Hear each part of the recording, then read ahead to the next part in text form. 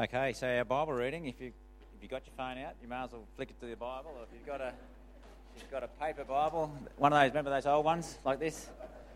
You can even look at that, and it's on your outliner too. So there's no excuse not to be looking at God's Word at the moment. So today's passage follows on from where we were looking at last week, where Peter was explaining to the onlookers, just as the Holy Spirit had come upon all those people, and they were saying, "Oh, they're drunk, they're speaking all sorts of gobbledygook," and Peter said, "No, this is the Holy Spirit that's come, and that it's actually this Jesus is actually Lord and Messiah."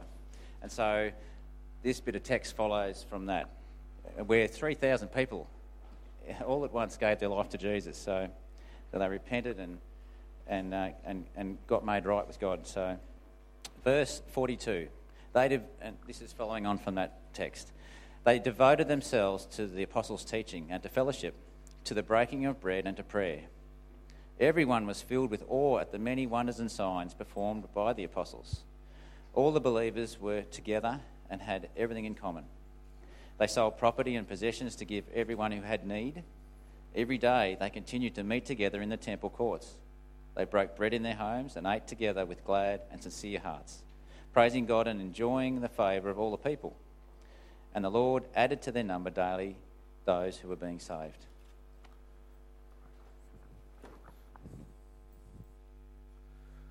Wonderful.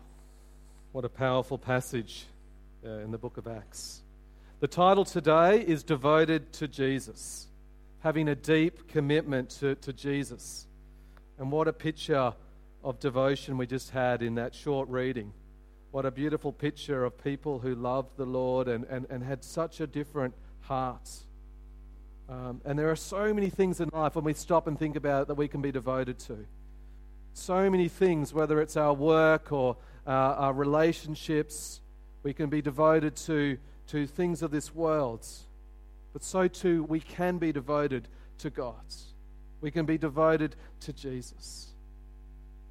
And so I wanted to start by asking a question. What does a church look like that is led by God's Spirit? If we take all the baggage of church tradition away, if we take busyness out of the picture of our modern day, what does the church look like that's led by the Holy Spirit? What would you say? It's good. What else would you say that it's just so core? It's that this is the church when it's got the Holy Spirit leading its way. Bigger, it's growing. Yeah.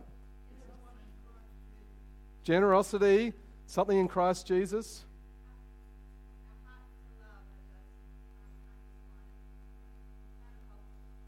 Yep.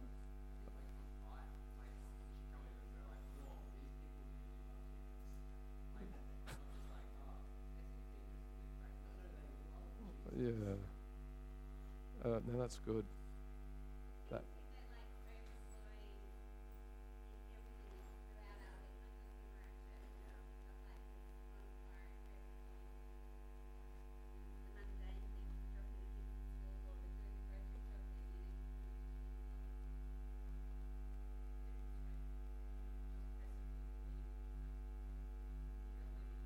Yes. Yes.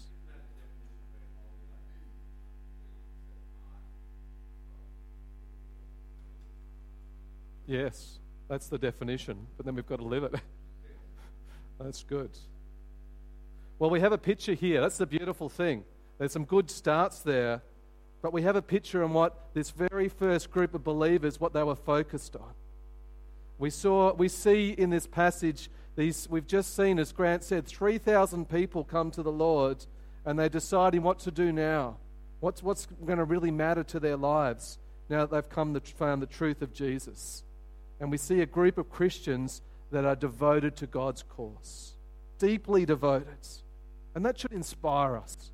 I know that I've been challenged and inspired just by looking at these verses over and over the last few days. They are a challenge. So I want to start by rereading verse 42 from the reading we just had. In Acts 2, verse 42, we read these words. They devoted themselves to the apostles' teaching and to fellowship and to the breaking of bread and to prayer. 4 things that they were devoted to. 4 things, and it's very clear what they are. The apostles' teaching was the first. That means that they were humbling themselves, that they were hungry to learn, that they were passionate about the things of God, the truth of God. The apostles who had been with Jesus would have been speaking about Jesus and his ways. And so they were focusing on learning the truth of God. They wanted to get more of that into their lives. And so they were focused and devoted on that. And so straight away, a challenge to our current day. We have the apostles' teaching. We have the words of Jesus in our Bible. We have the whole Bible, which is all from God. How focused are we? How hungry are we to get into the Word and to let it inform us and inform our lives rather than this busy world around us? That's a challenge. The second thing that's listed there, what is it in the passage? What does it say in the Word? Fellowship. Fellowship. It's a beautiful word. It means gathering together in love. And it's not sort of fellowship around a sports game. It's not fellowship around something of this world. Their fellowship is around Jesus. They're gathering to spur each other on and to love each other, to care for each other. And we see that it's more than just Sundays that they're gathering together. And so that's a challenge for us. Straight away, to have more fellowship, to gather together in the name of Jesus, to spur each other on. I love Sunday mornings when we gather, but it's got to be more than that. That's the picture here, that they were doing it daily, on a regular basis. Informal gatherings, formal gatherings, anything. They were choosing to meet together to honor Jesus. The third thing, what was the third thing that they were devoted to? Breaking of bread. Any ideas what that might mean? Communion?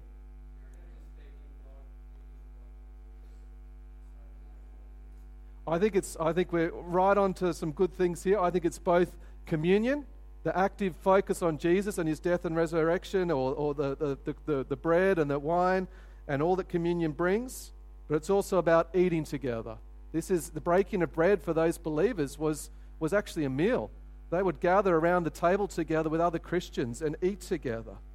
There was a picture here of deep time around food, and quite often they would have communion at the meal. And I'm just stopping and reflecting, why do we limit communion to Sundays? Have you ever thought about doing communion in your home? Have you ever thought about doing communion? There was an honesty at the back. Communion somewhere else? You've met up with a Christian somewhere? Imagine going to a coffee shop, maybe privately a little bit in an honouring way. I'm meeting with a Christian. I'm going to have communion now. Why does it have to be Sundays that we do communion? It doesn't need to be a pastor that runs communion. In fact, Ken's going to run communion for us later. There is no requirements that we need to restrict communion in the Bible. In fact, it's affirming us to do it more. And yet, I've been a Christian now for years, and I would say 99.99% of the times I've had communion around the table. It's just at church. And I think, why? I know there's been times I've had a few special moments where someone's been dying and we took communion to a nursing home. That was special. Or there's been moments where someone's in a small group has said, well, let's have a meal and we'll do communion as a part of this meal. So there's been a few moments, but it's so rare. And so there's a challenge once again for us to do this more often, to eat together and to do communion. And the fourth devotion is something that we've been talking about time and time again as we've been talking about strategy as a church, is prayer. They were praying. They were choosing to meet daily together to pray. Constant in their prayers, regular in their prayers. They were not stopping in their focus of God in their prayers. What a picture. I look at this and it's so simple. 4 things to focus on that they were focused on. If you take all the baggage of church away as we know it today, there were 4 simple things that they were spending their time doing. And what a beautiful picture they are. So focused. And yet they were growing as they were doing that. And I think there is a huge challenge as we think through this. As I've already said, why do we restrict these things to Sunday? Why do we restrict these things to Sunday morning? We shouldn't. We should care about the Word of God every day. We should care about meeting with Christians every day. We should think about breaking the bread and actually doing it every day, and we should think about praying with Christians every single day. It's a wonderful challenge, but I know that we are so far from that. The reality is that we do tiny pockets in our weeks. Maybe in the Sundays I make it to church, and the occasional small group I make it to, or when a special Christian comes over, we do these things. That's not the picture we see in the early church. They wanted to do it, and so they made it a priority. They didn't focus on all the worldly stuff. They focused on the things of God.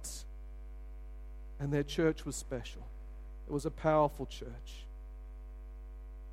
I think we need to wake up to what God wants us to spend our time on. I'm feeling challenged as we talk about our strategy, because I'm saying, are we trying to do too much? Are we getting away from these core 4 things about really trying to seek God's Spirit and just doing what He wants? It jumps out to me that there's no ministries on this list. There's no extra activities that we like to do as a church. None of that's there. It's about this wholesome searching and seeking of God. And from there is an overflow that happens of reaching out to others. Let us continue. Let's look at verse 43 now in our passage.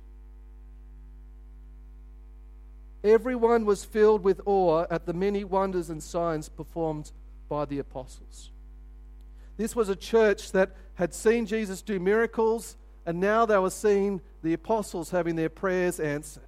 The work of God was affirming that what was taking place was truly from God. It wasn't simply man-made stuff. What was taking place was being affirmed through the miracles and the wonders that were taking place. They were awe-inspiring. And what a beautiful picture. God was at work. They were seeking to honor Him, and then God was doing things that were completely unexpected. Beautiful things that were bringing honor and glory to His name. What a picture we see, that this is a church that was in awe of their God.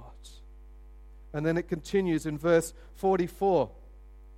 All the believers were together and had everything in common. And verse 45, they sold property and possessions to give to anyone who had need. Straight away, this is just throws my world upside down, and I'm sure it throws every Christian's mind upside down when we look at these 2 verses. Because they were so generous. They understood that they had a generous God and that they wanted to be so generous. As they met together in love, in unity, they had such a different view of their possessions and what they owned. They wanted to share what they had. They were looking at ways that they could give, but they were also open to receiving. It was both. Anyone that had need, they wanted to both give and receive. Selling what they had to bless other people. This was inside and outside the church. This is radical stuff, what they were doing. It doesn't happen today. We don't see people going and selling all their houses and property and things so that they can bless the people of God and to bless others outside the church. It happens so rarely. And yet I'll tell you, we teach it to children. What happens when a child has a toy and another one comes up? What do we say? Share. We tell our children to share. And then we become adults and we say, mine. I need to look after my wealth because that's my security. Have we forgotten that God is there and He is worthy, that He will provide? We don't share like we tell our young children to. We should share. I'm not saying that we all have to give everything up that we have. I think we need to have a wisdom here about that. The church has struggled with that as people have looked back over the years as to how much to give up. But it is clearly telling us to be generous, to be over the top in our generosity. If we think we're being generous now, times it by 10, and then we might be getting somewhere. We might be getting to the right sort of picture of where we should be. I know that there are generous people in our church, and that is beautiful. But let us not stop where we are. Let us strive for more generosity. Let us see what God does if we are generous with what we've been given. It witnesses to people powerfully when we are generous. We know that.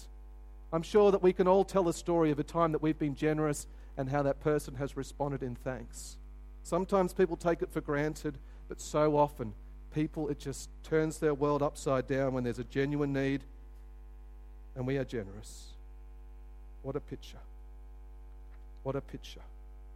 And it continues in verse 46. Every day they continued to meet together in the temple courts. They broke bread in their homes and they ate together with glad and sincere hearts. Every single day.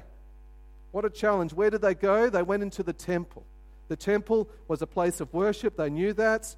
And they were going amongst other Jewish people. The Christians went amongst the Jewish people. They were going there to prayer.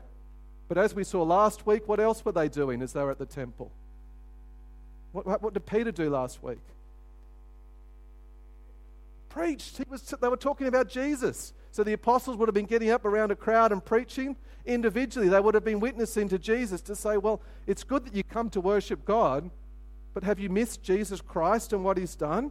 I found Jesus. Have you met him? That was what was going on in the temple courts. But notice where they went to break bread, where they went to have communion. They went into their homes. So yes, they would turn up at the temple each and every day, but then they would go back and they would have communion. They would remember the Lord Jesus every single day. They were having this beautiful experience. And boy, their hearts would have been glad, so joyful in what they were doing. They had this truth of Jesus, they'd experienced it within them, and now they wanted to worship and to praise God, and so they were so glad and joyful as they met together. Just picture one of those house gatherings for a moment, of these new Christians gathering together to have communion, to celebrate Jesus, to eat food together. It would have been incredible. Just the prayer that would have taken place, the devotion that was happening. I would have loved to have been just for a moment in one of those meetings. I'm sure it would have been contagious. In verse 47, we read that it turned to worship. They were praising God and enjoying the favor of all the people. What a picture. They were worshiping their God. That's what they wanted to do most of all. They wanted to praise God for his goodness, and so they were doing that through their whole lives. But notice that they had favor. Who was the favor from? Tell me. What does it say there, who they got the favor from? All the people. Is that just Christians? Think about it. No, it's more. They had favor from those outside the church. So not only did the Christian believers, were they showing favor and kindness and love, but they were doing such a powerful thing for God. They had such a generous heart. They were seen to be people whose hearts was in their worship that others looked on it and wanted to give them good things. They wanted to pass the favor on. They wanted to acknowledge how special what they had was. It's incredible to think, what were they doing? What was a part of them that was so different? And the answer comes back, they had God. They had Jesus in their midst, and others recognized what was taking place. And through the generosity, it would have helped. People who are in need had just been given a helping hand, and of course they would look favorably upon the church or upon those believers.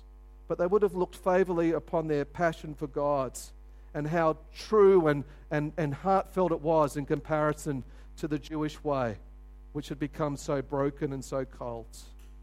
What a picture. And then we see the results in verse 47. And the Lord added to their number daily those who were being saved. The Lord was saving people in the midst of what was taking place. Every single day they were meeting together and doing the work of God, and the Lord added to their number daily. It wasn't them that was saving people, it was God. I love how Des before was saying a Holy Spirit church is one that's going to see growth. And this church was growing daily. It was healthy because of everything that was taking place, but the Lord added to their number. And that means that they were witnessing daily. We said that they were meeting at the temple and witnessing, but this means that this church was on fire about wanting to tell others about Jesus. They were witnessing to others daily.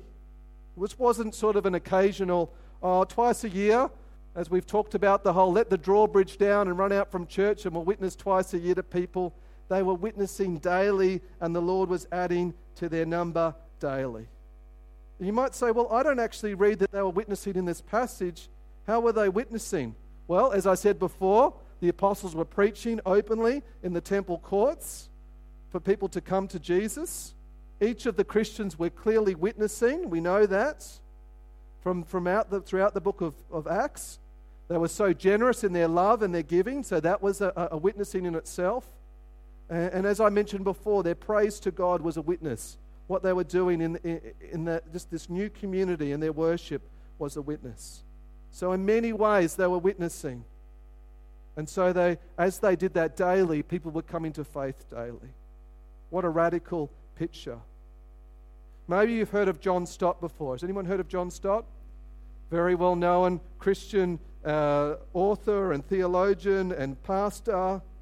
And upon reflections of these words, John Stott says, the Spirit-filled church is a missionary church. And he continues to say that we need to rediscover the expectation of steady and uninterrupted church growth. The Spirit-filled church is a missionary church. There is no self-centered or self-contained church that can truly claim that the Holy Spirit is working in our midst. If it's just about us, if it's just about meeting our own needs and keeping everyone happy, then we're missing the point. Jesus and his church is about getting the good news out to other people, being on mission, being a missionary group of people moved by God's Spirit out into the world. Isn't it interesting that the first church was so outward focused? They wanted to get the message get the message out from within. But what happens over time in the church? What do we get lazy at? Tell me. Well, we do get lazy at worship at times. Yeah, exactly. I reckon that's the biggest thing that we get lazy at, is witnessing to the world. We just assume that everyone, if they're interested, they'll just come to us. Look, we've got it all. It's so good. They're just going to flock to us. But the reality is that's not the church that we're called to be. We are called to be out and amongst and witnessing to people. That's what this passage calls us to do. And it's interesting here that this church was all about relationship. It wasn't about doing structures or processes. It was about relationship. It was about their relationship to God, how they were so constant in their praising of God and their worship. It was about them submitting to the apostles' teaching. They were open to the apostles and what their leaders had to say. They wanted to submit under God's word. They had Christian love for their fellow brothers and sisters in such a generous way. And they were all about the relationship to the world as they were witnessing in the many ways we've talked about. A true church is about people and it's about relationships. It's not just about going through processes. We know that. I don't know about you, but I just love the simplicity of this passage. I love the devotion of the believers in this passage, and I want our church to be a Spirit-led church, just like this church. To be devoted to learning the Bible, to be devoted to meeting together in fellowship, to be devoted to worshiping God, to be devoted to having communion, and to have this devotion to witnessing to the world. I want to be a part of that church. I don't know about you. I want to be a part of a church that is seeking in prayer the Lord every single day, where we're desperate to know the way of God and we're desperate to see people come to be added to our number. As I was reading this, I was quite reminded of a passage in the book of Revelation in chapter 2. You can turn with me there if you would like in Revelation chapter 2 to the letter that's written to the church of Ephesus. There's 7 letters in the book of the start of Revelation, and this one to the church in Ephesus is a powerful reminder. And so it says in Revelation chapter 2, I'm picking up from verse 3, you have persevered and endured hardships for my name and have not grown weary. So they're being affirmed here that they keep going in faith, which I think we can be affirmed today, that we keep going in our faith. Verse 4, yet I hold this against you. You have forsaken the love you had at first. Consider how far you have fallen. Repent and do the things you did at first. If you do not repent, I will come to you and remove your lampstand from its place. Man, they lost their love of God. When they had their love of God, there were 4 things they were focused on. They wanted to do these things desperately. And so what a challenge to us. Have we lost our love for God? Have we lost that love we had when we first believed? Maybe it was a child when we first believed in Jesus. It's like, oh, I love this Jesus. Maybe as an adult we've come to realize the truth. Have we moved away from that first love that we had for the Lord? Have we stopped caring about Him and His cause and what His Spirit would have us do? It is deeply convicting, I think, that we need to repent. What are we doing with our time and our efforts? Is it truly about the Lord, or is it just about worldly things? I know that my heart is convicted this morning. Let us pray before the Lord. Lord God, how we value your word and your truth. And Lord, how we value loving you. And Lord, I just want to say that I'm so sorry for the times that I've lost that love for you, that first love I had when I first come to know you. Lord, help us to draw near to you, to have that love with you that we once so dearly had. Lord, we want to say sorry that we've got mixed up on the wrong stuff, that we've drifted away or that we've lost our focus. Lord, help us to be inspired by the early church, by these faithful believers who were meeting together daily to do what you wanted them to do. Lord, help us to declutter and to simplify and to get focused on you and your cause. And we ask for your help in this by your Spirit, who cleanses us and who points us towards your good path. And so, Lord, we pray for your help now in Jesus' name. Amen.